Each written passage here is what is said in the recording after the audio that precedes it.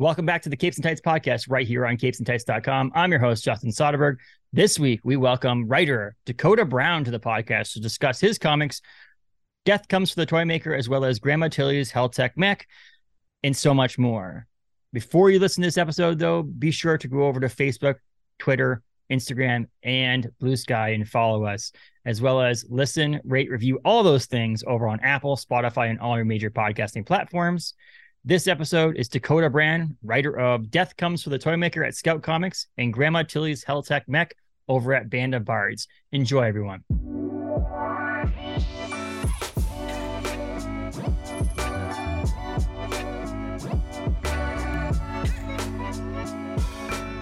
Welcome to the podcast. How are you, Dakota?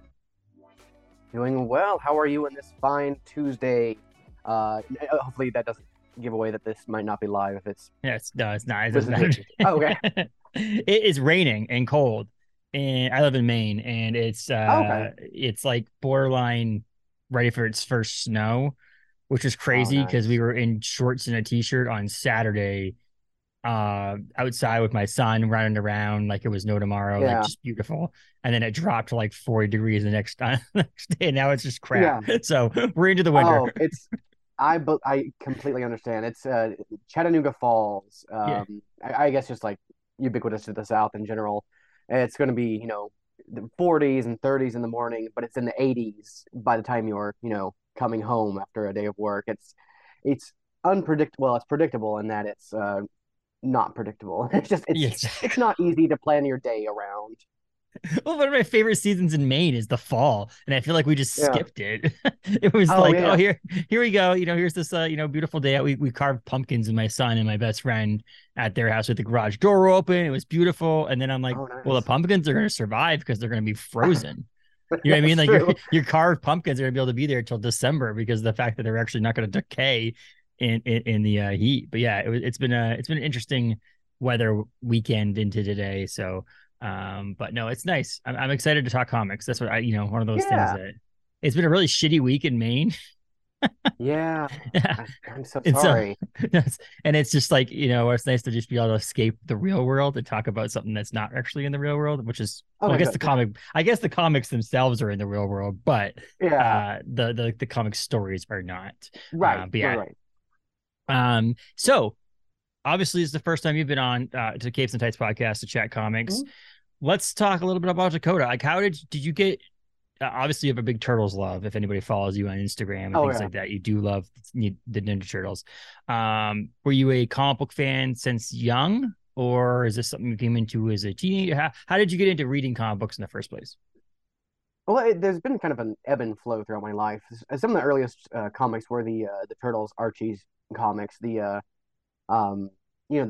cash register collection. They have those little digest versions. Every Archie does it, but they even did it with the Ninja Turtles line. So it was an early way to fall in love with the Turtles in a different way that wasn't the TV show and the toys, which I already loved. But that's where I met like the Mutanimals, where you get like Mondo Gecko, Ray Fillet, the whole the B cast that you don't really see so much in the show. Even like Casey Jones, you don't really see in the show necessarily. But on and off, my dad was a Marvel reader. My first comic was a reprint of Marvel Team Up Annual #6, which I have hanging on my wall. It is Marvel Tales featuring Spider-Man issue 247, and it went to 248 too since it was an annual. But it's like Spider-Man, Cloak and Dagger, the New Mutants. It's like this quintessential early 80s team up, which is a little bit before my time. It was that was 83, I think the original print was. But somehow that came into my possession, became obsessed with Cloak and Dagger because of that. Fell off for a few years, but then came back like in college right around like House of M and Civil War. Like the big crossovers at Marvel really brought me back in. And there was like this from like Avengers Disassembled into, I think, probably around Secret Invasion. There was just like the original Secret Invasion, obviously. And there was like this like long run of crossovers where it's like, hey, every few months, here's this new crossover series for you to like catch up on the Marvel. Do that. Uh,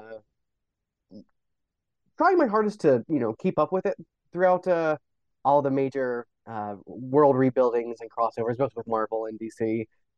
Sometimes it gets you always kind of reset to one, so I feel you don't really miss anything if you miss too much. Mhm. Um, and they're doing a lot of good work with um, keeping the keeping the characters baseline, even Yeah, though there might be some changes along the line. Um, you might have like a Secret Empire where you have this Hydra version of Captain America, but a few months from now you're gonna have Steve Rogers back, yeah, or yeah. uh, in his role as Captain America, or some other uh, similar role. Um, but yeah, That's yeah. I, that's I'm my glad. comics history. I'm glad you talked about Secret Invasion and Civil War and that era of comics because I feel like obviously we have in comic book industry there is a terminology Mm, for golden age and things like that. But like to me, the quote yeah. unquote golden age of comic books, especially in the Marvel industry, Marvel side of things, was that era of Civil War, Secret Invasion, House of M, all that stuff there. And Hmm. I'm part of a book club at my local comic book shop, and we read graphic novels or trade paperbacks every month. And when we have a new member, we're always like, "How did you get into comics?" And it's so funny how many people either like broke into comics in that day and age or Yeah. fell off of comics and came back to them in that. It was like at that period of time, I felt like Marvel could write the playbook on how to do a crossover. I feel like Hmm. more recently they've figured out a way to not do it so well, not badly, Yeah. but just like not as good as that was. Some of it had to do with creators and the writers they had on their Mm. roster at the time. But yeah, it was just kind of funny how many people were like, "Oh my god, that's what I fell in love with Marvel was the crossovers," and then they try to get them into it now. They're like, "Nope, I'm all set. I'm gonna go the indie route." And I'm like, "Yeah, Yeah. I can understand where you're coming from on that because that was to me like the epitome in my lifetime at 37 years old of Marvel comics. Those that day and I think age." so too. I think, and I think they're trying to chase that rabbit still. Obviously, with they have Civil War two, and then they Yeah. had a new Secret Invasion, a new Secret Wars. They're taking that branding and trying to bring it back. And sometimes that works, sometimes it doesn't. I'm not a huge fan of having like if I want to say, hey, you should read Secret Wars. Usually, I Yeah. mean the original 70s series. Yes. But there's Secret Wars, and then there's Secret Yeah. War in the middle that Brian Michael Bendis like painted. I think it's Gabriel Doto. Yeah, I think so. Yeah. And Brian Michael Bendis. That's just gorgeous and kind of has the exact same plot as Civil War 2, honestly, Yeah. with the preventative measures and and whatnot. Um, but yeah, I'm a sucker for a good crossover. And Yeah. and it, if it's like resetting the universe, that's always kind of fun too, because it feels like you're back at the beginning in a lot of Mhm. ways. Yeah. And I feel like maybe they might be doing that too much. Not they being just the industry in general, not one Yeah. publisher. Um, so many issue ones, but I get Yes. it. I completely understand why. And it was a lot of titles in those things like secret Civil War all had these titles. There's like so many different like massive amounts of comics, but I felt like they all made sense, whereas I feel like nowadays with some of the big two they're like, oh, Mm. this book, we want this book to do well, so let's put it into the story of the main story arc crossover that's going on, Yeah. even if it had nothing to do with what's going on. It's like they're just forcing some character into a story to make it so that their book connects to it, so hopefully it sells copies of the book. That's where I feel like Yeah. back into the early, not say early 2000s, but like 2008, 2009, right around there, it was like, no, all the stories made sense. They went together and they created some things like Frontlines is one of my favorite comic Hmm. books because like it Oh got a yeah. different perspective of things. Nowadays, it's like, I don't know, there was like Thor comic books in absolute carnage. And I was like, what? That doesn't make any sense to me. Like, why are you doing this? But I guess, Yeah. And kind of the inverse too. You'll see characters pop up in the major crossovers to have this moment. yeah. Like I'm reading Secret Empire again, Yeah. and Mosaic shows up as a big moment that like saves the rebels essentially and gets his plan forward. But kind of had this limited run of comics, and I don't know if he's really been used since, at least not in that big a way. But it really, it, I love it though because it kind of dates it in a way. It really tells you um, who this character was at this time, what they were pushing, and what you know might have worked, might not have worked. Even Mm. like Infinity Gauntlet. There's a lot of Quasar. Yes. There's not a lot of Quasar anymore. Um, but it's wonderful just to see what they're trying and see again what might work, what might not work. But I think that's the fun of it. Yes. It never Yes. feels too gratuitous, I guess. No. Um, it's I just just feel like some of those that creators also with some of these characters you mentioned, like Quasar, for example, like someone mhm, whoever the creators behind the projects are like, we really like this character, so we want to use this yeah, character. Is that cool, Marvel? It's like if our friends over at Off Panel, if David Harper was in charge of things, he'd be like putting Stiltman in something, even if it didn't fit, because Stiltman's like his favorite character of all time. And it's like I feel like if you had the ability, if someone handed you the reins, okay, you're gonna write Captain America now, yeah, Dakota, you and your favorite character, some random character, you probably would try to find a way to put that character in your book. So you're like, I don't know how many different stories from Captain America I'm going to yeah, be able to tell, or Marvel books in general. So if I'm going to have this opportunity, let me toss as many of the characters that I want to write about in this book and see if it flies. And then sometimes it works, sometimes it doesn't.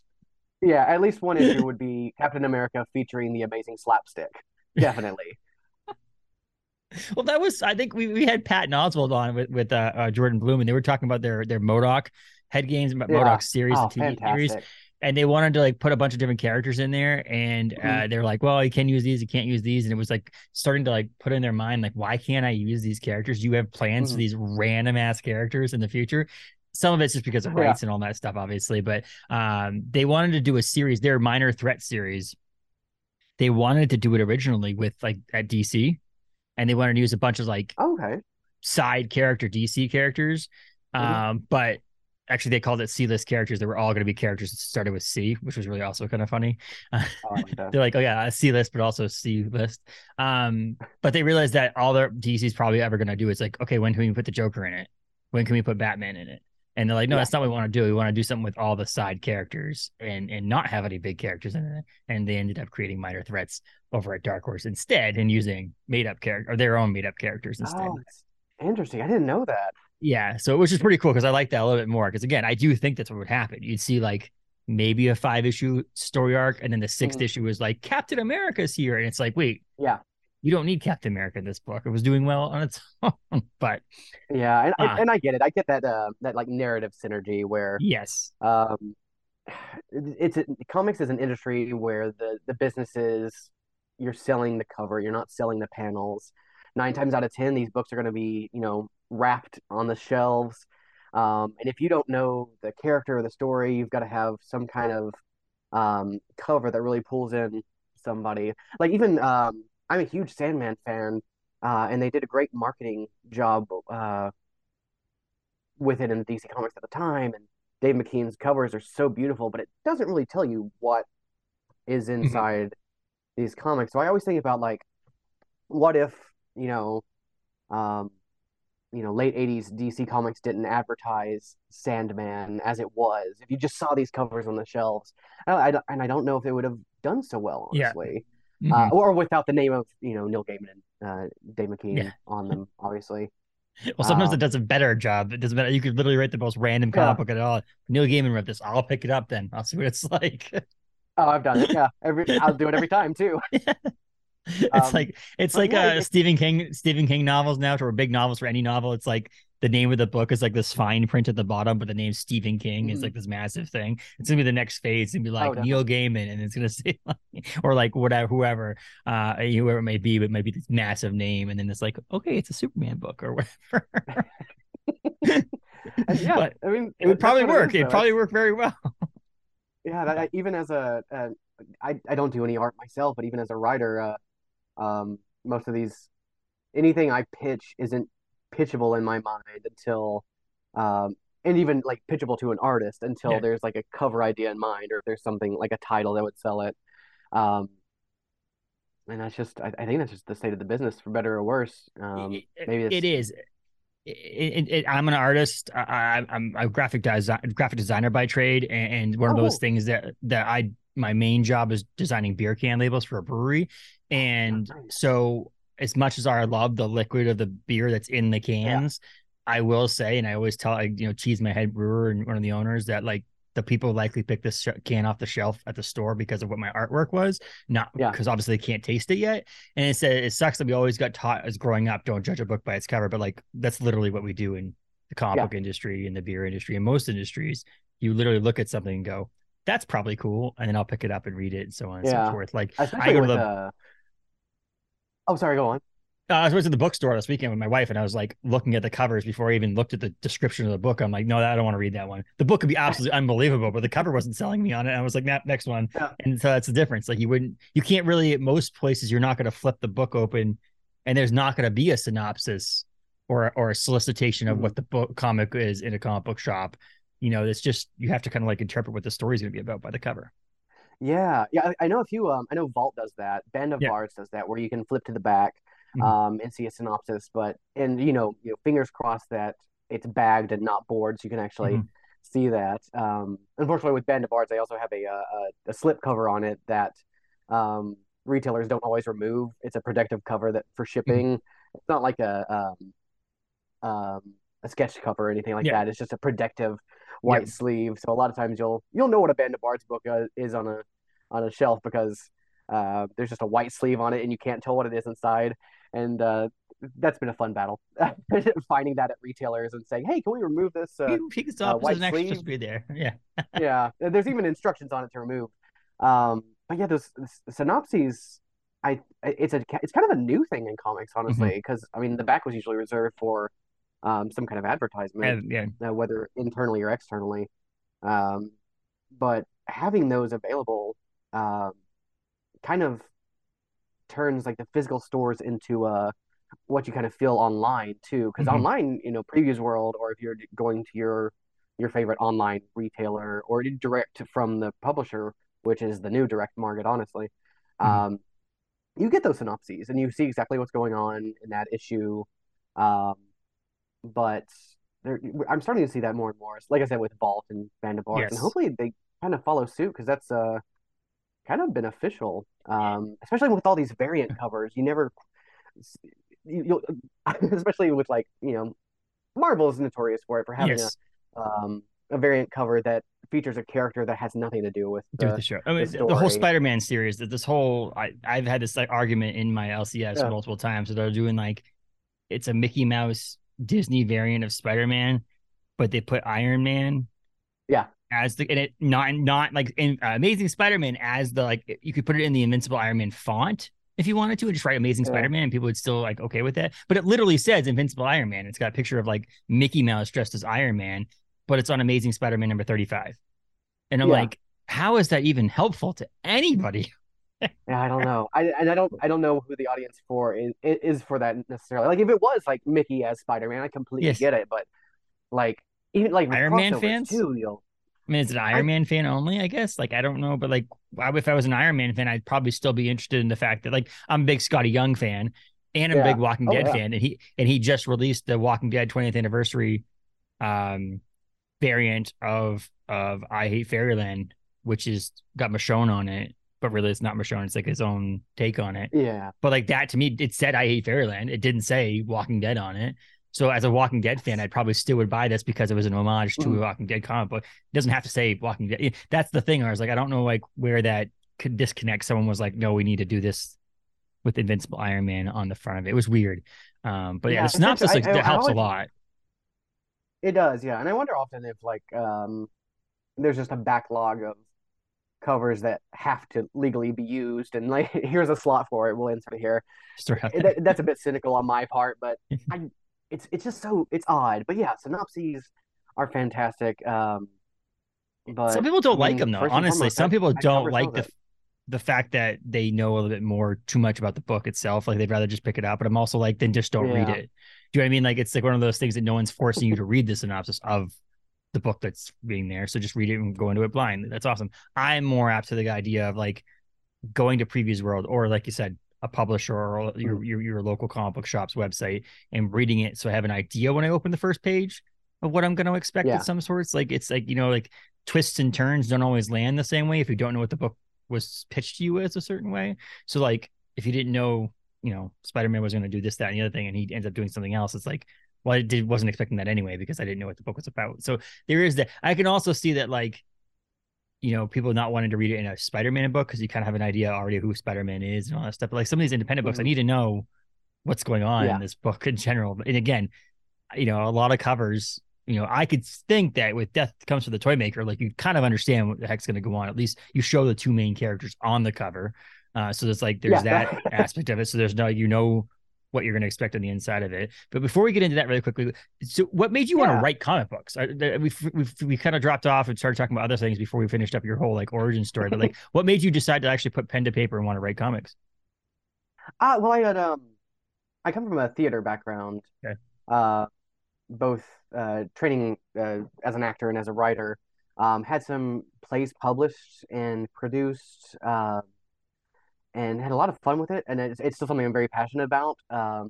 It's a um, like it's a bit of a soul wrenching business theater.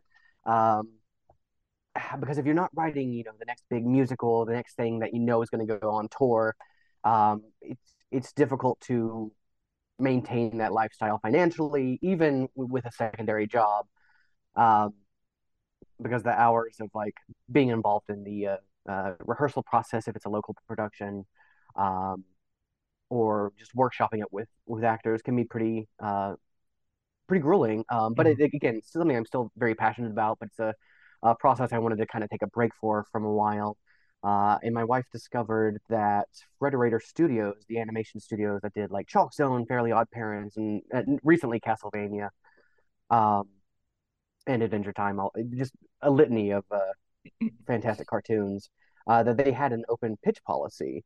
And I always wanted to write for animation, so I got some things together and started pitching to them. And over the years, ended up at Nickelodeon, Disney, Cartoon Network, and a few other places pitching animated series, um, through various writer strikes and Mhm. shifts of executives, which is you think it's crazy in the comic industry with executive shifts, but um, having to update my Rolodex, my proverbial Yeah, Rolodex, Rolodex. it's just my email, um, for like animation executives. It's always interesting. Always have to introduce yourself again and again.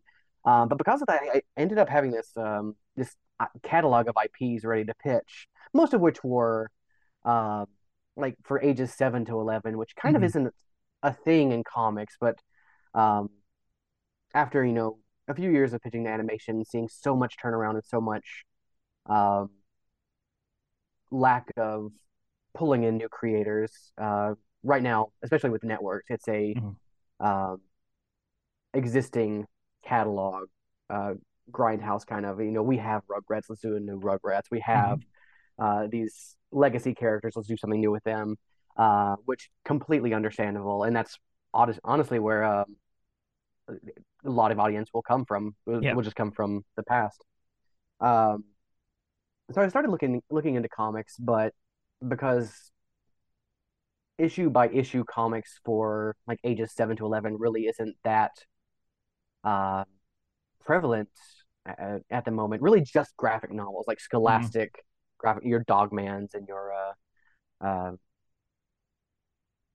Mayor Good Boy and the like. Yeah. Um, I wanted to get into the monthly issue by issue. So the first thing I looked at was like, hey, how do we at least create a cover that's somebody would want to buy first as a publisher, because I'm not great at the Indiegogos and the Kickstarter Yeah. situations. Um, and second, that an audience would want to see would want to, readers would want to buy off the shelves. So I was thumbing through just public domain characters, and started developing this Santa Claus versus Death pitch that ended up spiraling into something that was like more akin to American Gods with all these multiple religions and deities. Yeah. But I eventually uh, I brought it down and condensed it so that the only you know um, exploration of uh, the deities was going to be this Babylonian pantheon, because it felt, one, that's where I wanted the creation myth that's involved in the story to come from, and two, there's kind of a lack of representation in these really fascinating pantheon of gods. Um, so it was a learning process throughout, and it started as this again, there's this Santa Claus versus Death, but ended up being a retelling and direct sequel of the Epic of Gilgamesh because of that. Um, that has this uh, it was just a very unexpected narrative at the end of the day. Yeah. Um, that was going to be like this 2 or 3 issue series, but I couldn't get it less than 6 issues. So here we are with the 6 issue series. Issue one is out, and the full trade paperback is coming out in March because we're skipping issues 2 through 6. I was gonna say that was the question I had at some point we were talking about, but like it's a cool thing in my because the funny thing is I think that this actual model itself, like if people like full on plan to do this for like Mhm. everything, would actually somewhat work because it gives like it almost gives issue one as a pseudo ashcan or preview to the Yeah, series. It also those people who were addicted to number ones. You know what I mean? Like the idea of collecting, like so many people go out there and buy the number one issue and then don't even think about buying number two. They just want that yeah. number one of an independent comic book that in the hopes that it's picked up or optioned or whatever you might want to think of. And but then a lot of people like wait, okay, oh, I like the series. I'm gonna wait till the trade comes out. And then you're not Mhm. wasting the time, the energy, and the money to putting in single issues out through 2 through 6. You're just like, fine, buy issue one. If you like it, you can see the trade coming out in March 2024. Like I said, I'm a single issue guy. Like I Yeah. am we talked online, I think, about the idea of where is the rest of this book? When's it coming out? And you Mhm. mentioned that it's coming in a trade. And that I would like to have issues 2 through 6 on my shelf. However, I also have a more extensive now trade paperback shelves, so I can add it to my collection still. Yeah. But I do like that model in the sense that it gave it kind of an ash can preview. Like I know my Yeah. LCS owner will be buying the trade for stock on his shelf because you had this issue come out and he liked it. So Oh, fantastic. Yeah, yeah, and that's kind of the I'm sure there's a litany of reasons. Obviously, one, financially, it's yes, it's a better investment for the publisher, for Scout. Um, and at first I was a little concerned because in my mind, you hear like issues 2 through 6 aren't going to shelves. That means there's like less profit in my hands. Why did I make these? But at the end of the day, you never know how those are going to go. I have a habit of buying issues one, issues two and three, maybe, and then yeah, falling off. mm-hmm. Either I didn't go to the comic book store, or it just slipped my mind, or issues one and two were on my read pile for too long, and it slipped my mind. But this kind of guarantees that like if issue one was enough to pull you in, hey, here's a whole series and it's ready to go. Um, in trade format. I'm curious to see how it's going to be, um, collected because we didn't have covers for because Yeah, we found out it was going to be done as a trade immediately after issue one. We don't have covers necessarily for issues 2 through 6, even though there are some, but they aren't official. But it's going to be yeah, all 124 pages. I think that's the count.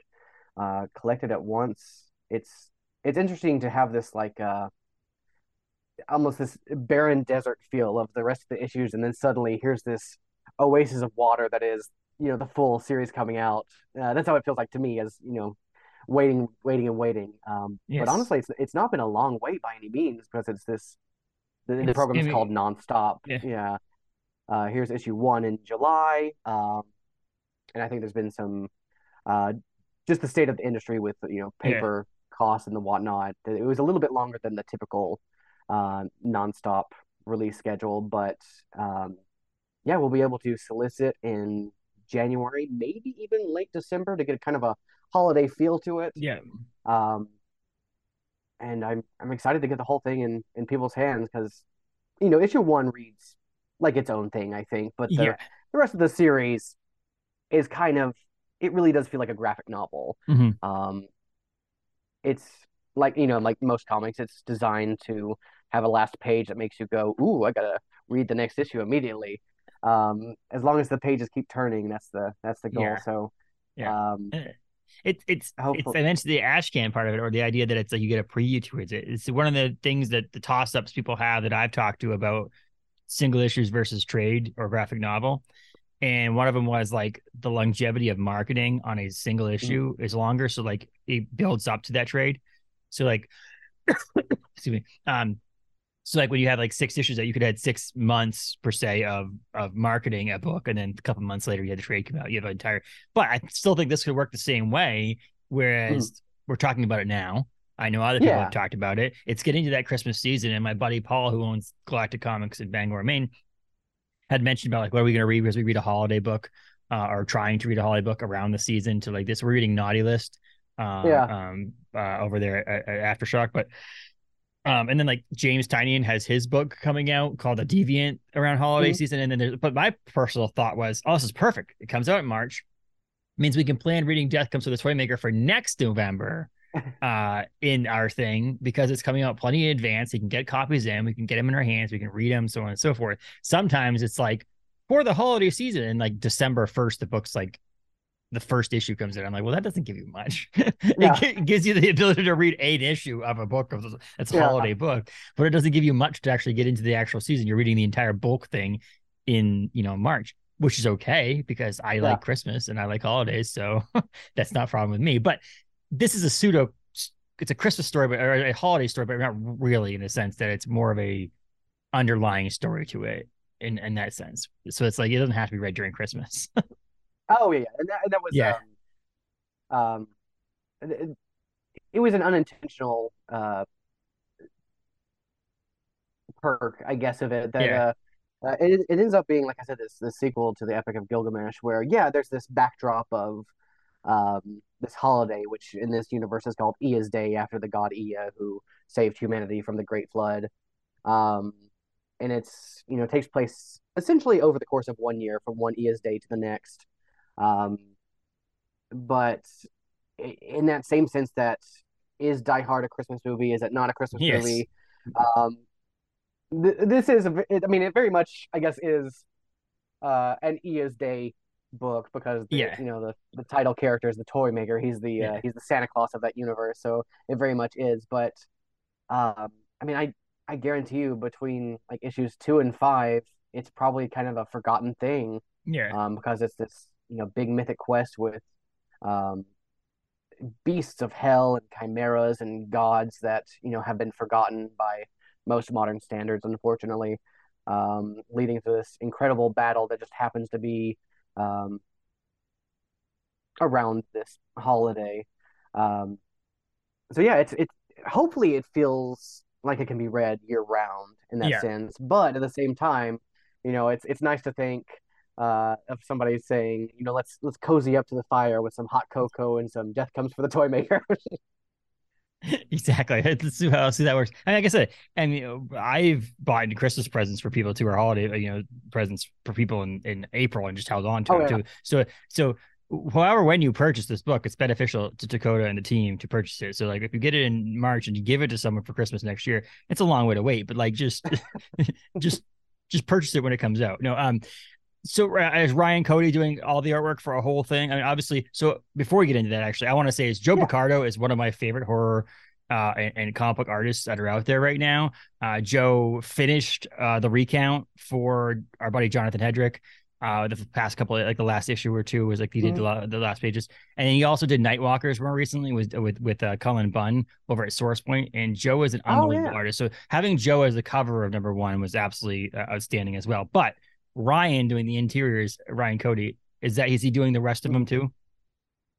Yeah. So uh, from pitch to um, seeing it in Previews World, all art was done by Ryan. Okay. Um, Cover and every single panel, beginning to end, both line and inks and colors. And the day that it dropped in Previews World, I had trouble finding the comic, and then suddenly I see this cover from Joe Percato that I have not I had seen, but I didn't know it was going to be the A cover.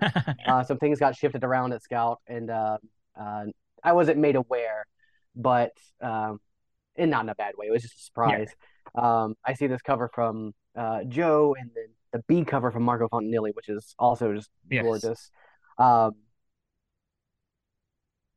and I'm sure they've been selling copies. Ryan's got a cover as well. That's Yes. the Scout headquarters exclusive, so you can buy it in stores in Mhm. Florida, but it's also online, um, which was part of the original pitch package.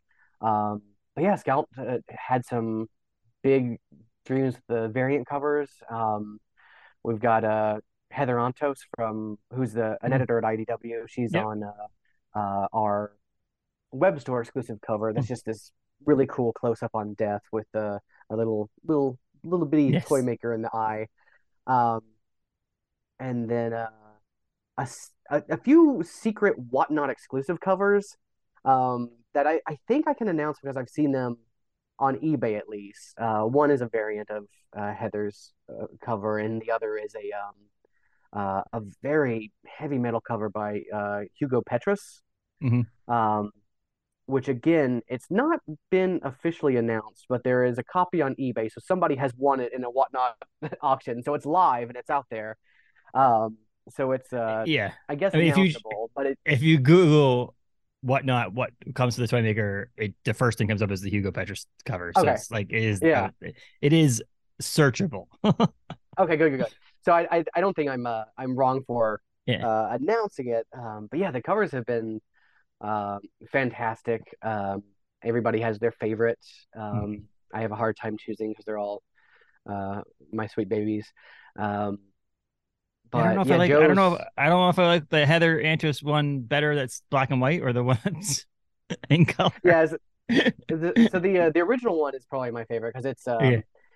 I try to look at it as it pops off a shelf. That Yeah, it yellow, that does. Yes, it does. very Yeah. vibrant yellow, it makes you look at it. But of course, the Whatnot cover isn't going to be in Yeah. stores. It's going to be just on Yeah. Whatnot. So And there's a metal version of that one and a metal version of Hugo's that are there are 15 copies of each floating around. I have one of each, and I think some people have won them in the Whatnot auctions, um, which I've tried to get in on and be involved, but man, they go fast. yeah, Um, I can and imagine. it's something that I'm not very familiar with the whole live auction situation, but Yes. Scout has a huge fan base for that. Yeah, and some people Um, just like that's what they do. It's like they're just their whatnot is just what they like. It's how they just make their money. And I just yeah, don't. To me, it's like I can't. I don't have the mental capacity to even like. I was my buddy Joseph Schmalke was at the local comic convention in the 13th to the 15th of October, and he was doing a live whatnot at the convention during a lull. And I was like, oh, I'm gonna go screw with them. I'm gonna get on my phone, my son, and the whatnot. Like I have the app in there. I'm like, now what do I do? Like, how do I find him? I'm like, wow, I'm 37 and I felt like I was 106 there trying to figure out how to use my phone for the first time. But I ended up giving up. I was like, no, I'm done. I'm moving on. But yeah, whatnot is cool in that sense. Like some people have that ability to just like cash in and the exclusives and stuff like that's really cool too. I think that's a cool market that we didn't see coming yeah, when whatnot was actually first started. yeah. And there's a big focus on it.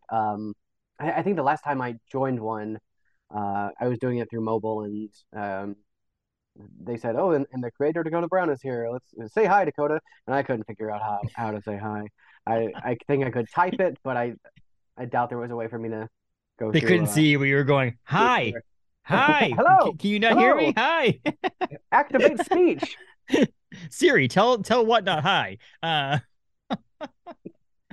But yeah, I mean it's kind of funny that I mentioned how much I like Joe's cover and stuff like that. That it technically Mm, really wasn't so like wasn't the ideal or the original pitch for the cover for issue first issue.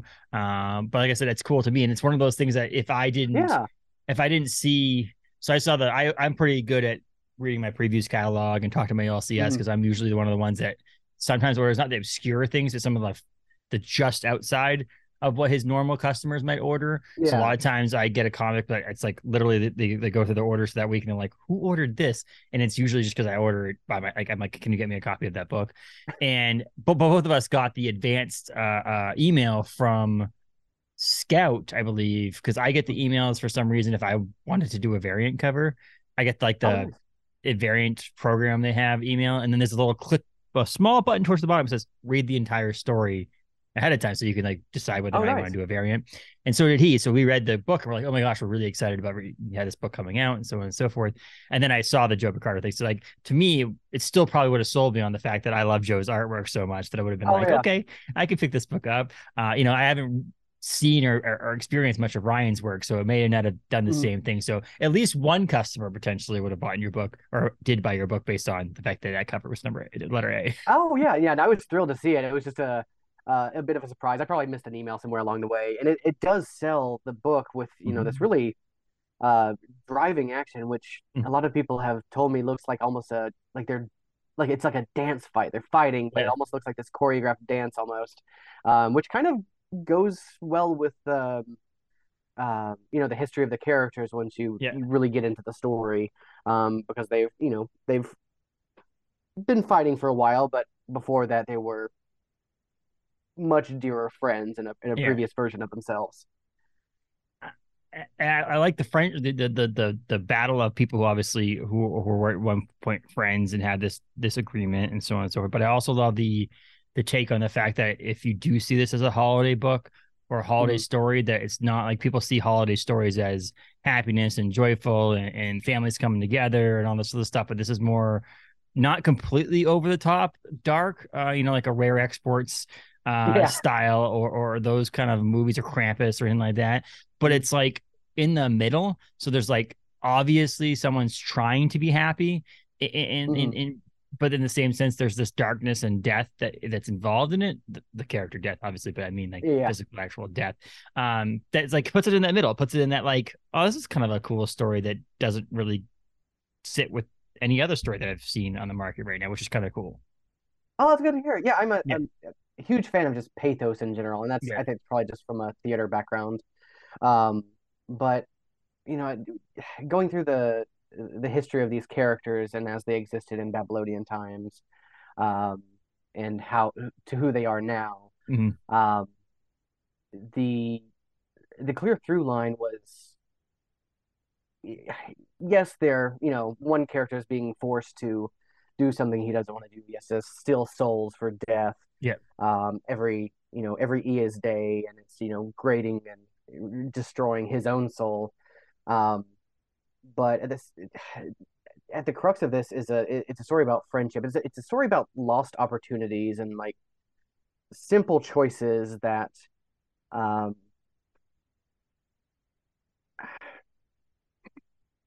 forced those lost opportunities. Honestly, mm-hmm.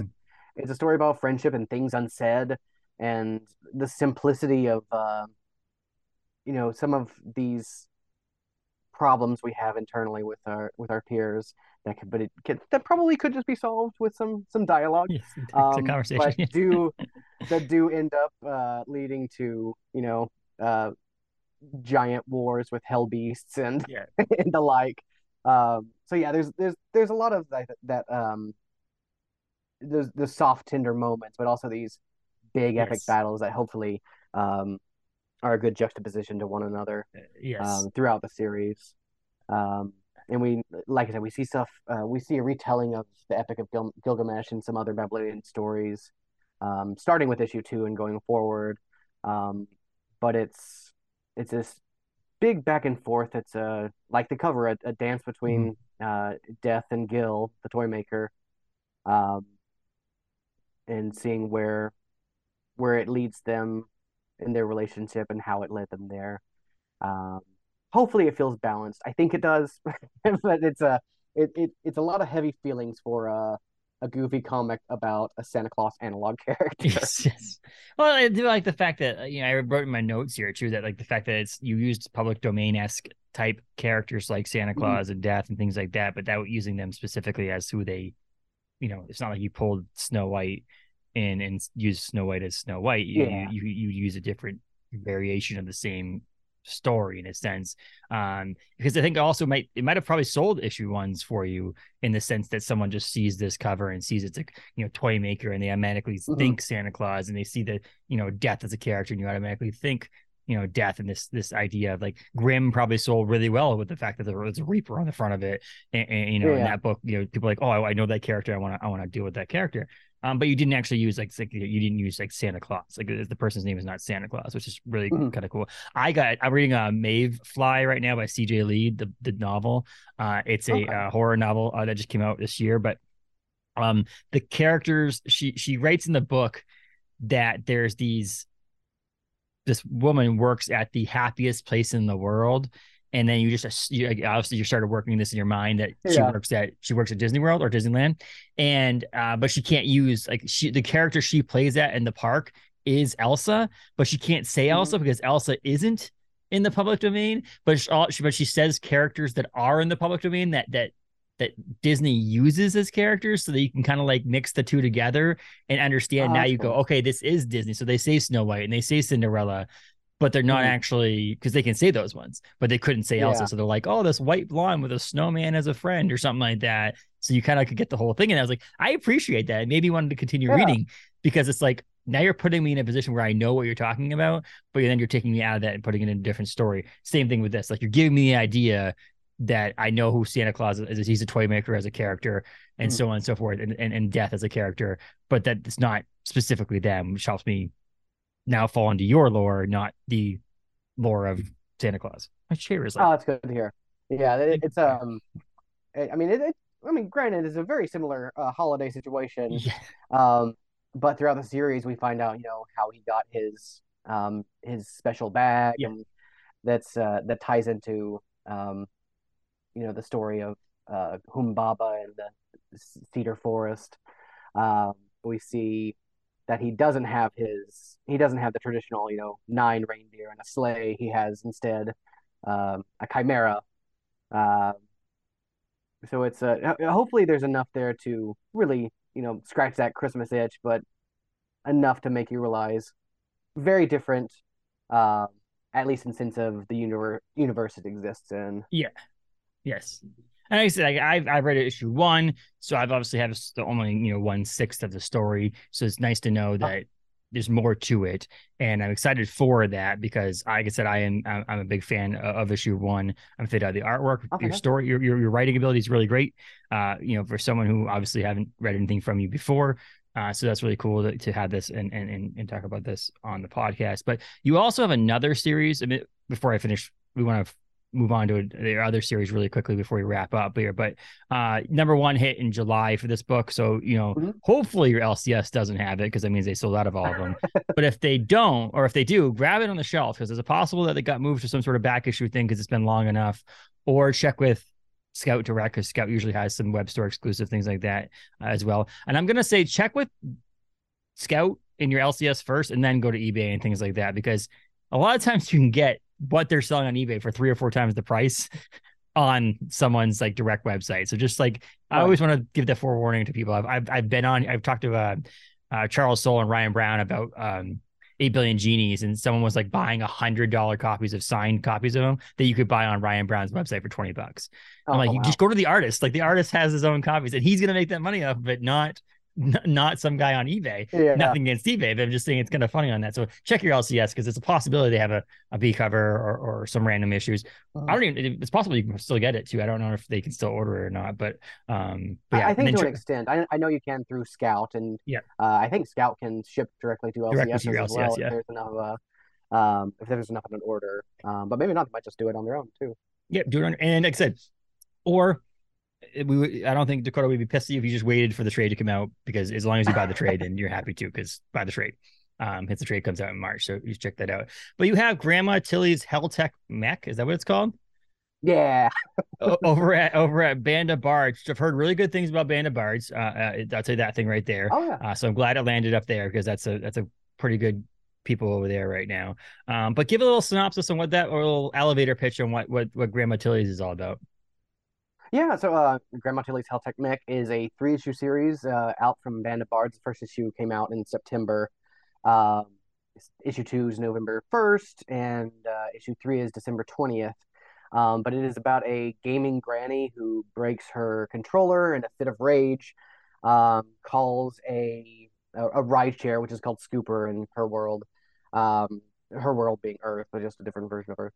Um, but before her ride gets there, this giant metal mech-like thing comes down and lands at her yard. She thinks it's her ride. She crawls in. It ends up being this giant fleshy mech from a hell dimension that just shoots her into this adventure into space. Um, she thinks it's a fun video game because she can plug her controller right in and pilot it as if it was some kind of weird interactive video game. But she's actually doing some horrible things and she doesn't realize it. That's amazing. That's it's funny. It's that you mentioned not knowing what you're doing. It almost sounds like a small part of war games where they're playing the game online Oh and they don't yeah, realize they're actually starting, like they're actually like arming nuclear weapons, and they don't know that. But yeah, that's pretty funny. Was this I pitched one of those ones that you had that was like in the hopper and you just pitched it as a comic book instead of an yeah, animated show? yeah. It was for a while it was a like a 5 minute short that doesn't have the hell dimension aspect to it. Yeah. It had more of like just a space fare to it. It was called the 5 star Scooper Bot because Scooper was the Uber of that world. Um, but then when I started like building my spec package portfolio, it became a Donald Duck short called The Last Ride Sharer, as a reference to The Last Starfighter because it has that like Last Starfighter vibe. But then I got with Lane Lloyd, who's the artist on this and also the co-creator. Um, and while this script did exist for a long time before I got with Lane and they sent it in a direction I couldn't have done on my own with this weird fleshy hell goop that's throughout the entire series. Lane has this style unlike anyone else's in comics right now. It's just like stretch and squish style, almost like you can see it animated on the page almost. You can see it like stretch and squish, and Mm-hmm. it has that like early, Fleischer animation or early Disney too. Um, but it's the only thing like it in comics right now. And I was so lucky to get with him before, this big exclusive contract comes their way because it's coming, I guarantee you. There's gonna be some weird stuff either at Image, DC, or Marvel from And, Lane, and I'm so excited about it. But yeah, we worked together to create this new version of the universe that involves this hell dimension, this interdimensional task force that's made up of scientists and government officials. Um, it's it doesn't have the pathos of Death mm-hmm. Comes from the Toymaker in the best of ways, in that it's just a fun, weird sci-fi horror romp. We're kind of billing it as uh, Return of the Living Dead meets Last Starfighter. Honestly, it's got that weird horror humor and maturity with its grotesqueness, but it's also just got a lot of hopefully fast-paced, forward-moving fun that drives you through all 3 issues. Um, hopefully enough to see some more Grandma Tilly in the future too. Who knows? Yes, exactly. Right. Yeah. So the first issue debuted on September 27th, and the second issue comes out soon. Is that, am I right about that? Is that coming out? Yeah, it's this Wednesday, November 1st. Okay, yeah, November 1st. And then yeah, then issue 3 comes in December, I'm guessing. Yeah, December 20th. Yeah, and if your local comic store is like one of mine locally, um, it's going to be on the shelves with a white cover. just Yes. just look where Grandma would be in the alphabetical listing, and It, that's it. I swear.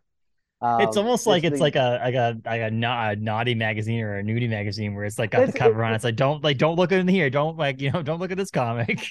And honestly, it kind of I didn't realize it was a mature comic when I was writing it. Oh, I really? thought it was so fun and quirky that we could get away with a PG-13, but apparently there are some contents that Band of Bards felt it Okay. deemed a mature rating.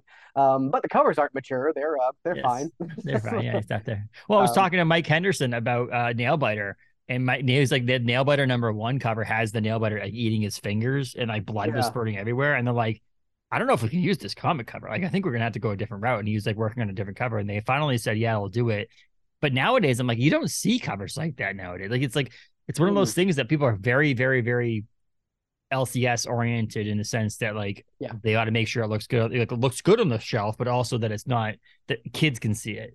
And that's one of those things Right. that was the whole I hate Fairyland, I hate this place battle back and forth where it was supposed to be F this place with Kyle Starks and they ended up Mm, like, yeah, it's probably not going to do very well and the people won't be able to order it because of the fact that they don't want the swearing on the cover. And so yeah, so I can understand if maybe some mature content on the inside, but on the outside, it mhm. might should probably be a little bit easier for people to Oh see. yeah. Yeah. I would say it's between PG-13 and R, and Okay. certain I would say issue 2 probably skews closer to R, but there's still this like fine line between it. if it was drawn in a very, very realistic fashion, oh, by all means, it would be a Yes. mature. But I Yes. think, and maybe it's just in my mind because Lane's work lends so much to this fun quirkiness that feels almost childlike in nature in the best of Yes. ways. Um, Maybe I was just blinded by that. Maybe it's because it started out like as a kid's cartoon, and you're like, Probably. Yeah, I've but seen it from child to adult. I guess yes. very literally. Well, that was the I'm like I said, I mentioned off the top. I was like, I'm a big Scotty Young fan. That was like Mhm. his volume 2 of I Hate Fairyland has like naked dude, like post teenager years of Gert and Gertrude, and she has like pubic hair and like arm hair. And I'm just like, wait, hold on a second. This is not the Gertrude I remember reading in I Hate Fairyland #1, where she's like a small child being sucked into fairyland. Now she's like this adult thing, and she was trying to like sleep with people. And I'm like, oh my God, what the heck just happened? Oh, I've read the first issue and maybe the second one. I don't know if I've gotten that far yet.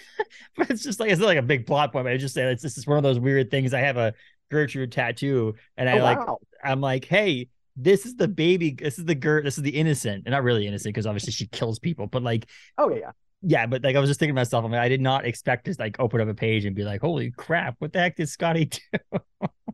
But hey, you know what? Kids grow up. That's what happens. yeah. Oh No.